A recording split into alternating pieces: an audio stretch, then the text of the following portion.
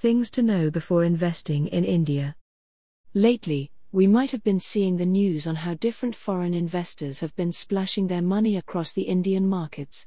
Indian heavyweight giants Reliance Industries' very own Jio was on an investment-seeking spree with investments from Facebook, Google, and other prominent investors. India has been on a rise, with outside investments in Indian companies becoming increasingly common. Let us look at some of the essential aspects to understand before investing in India. Foreign direct investment or FDI can be regarded as an investment made by one country's company in another country.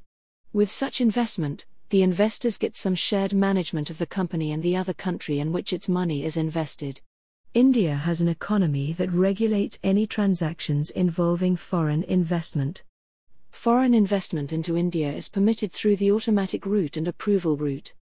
However, specific sectors like tobacco, atomic energy, real estate, the lottery business, and gambling are prohibited by the Reserve Bank of India, RBI.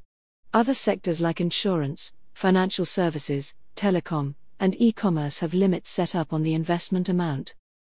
Foreign portfolio investment or FPI is also similar to FDI. If any foreign investor buys shares of an Indian company listed on the stock market but holds less than 10%, it is called FPI. These investments are in the form of shares and bonds. Foreign portfolio investment is usually short-term.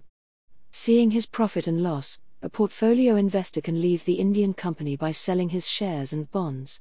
FPI is regulated by the Securities and Exchange Board of India, SEBI.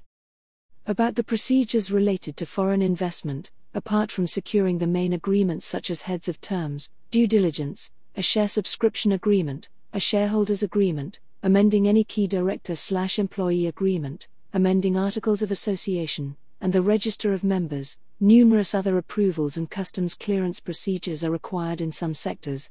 For example, there must be proper permission under the terms of water and air pollution control laws. Registrations that fall under state and central laws must be looked after, as is authorization of land use in a factory located outside an industrial zone. Mergers and acquisitions are generally governed in India by the Company Act 2013 and industry-specific laws. In the case of listed companies, it is necessary to comply with the regulations laid down by the SEBI. If a merger has cross-border aspects, the parties must respect, among other things, the government policy on foreign direct investment, the management of foreign exchange operations. Environmental approval from the Ministry of Environment and Forestry is required for foreign capital investment in petrochemical complexes, oil refineries, cement, thermal power stations, bulk drugs.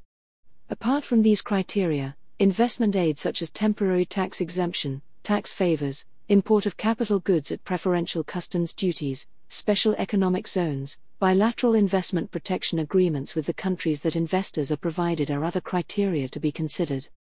Please leave us a 5-star rating if you have found this information useful. We are currently helping UK companies invest in India and expect this sector to grow after Brexit and COVID-19 impacts lessen in 2021. Please contact us at help@bizlawuk.co.uk to see how we can help your business invest in India, or visit www.bizlawuk.co.uk to see how we can help your business in the UK. Brought to you by Audio Harvest.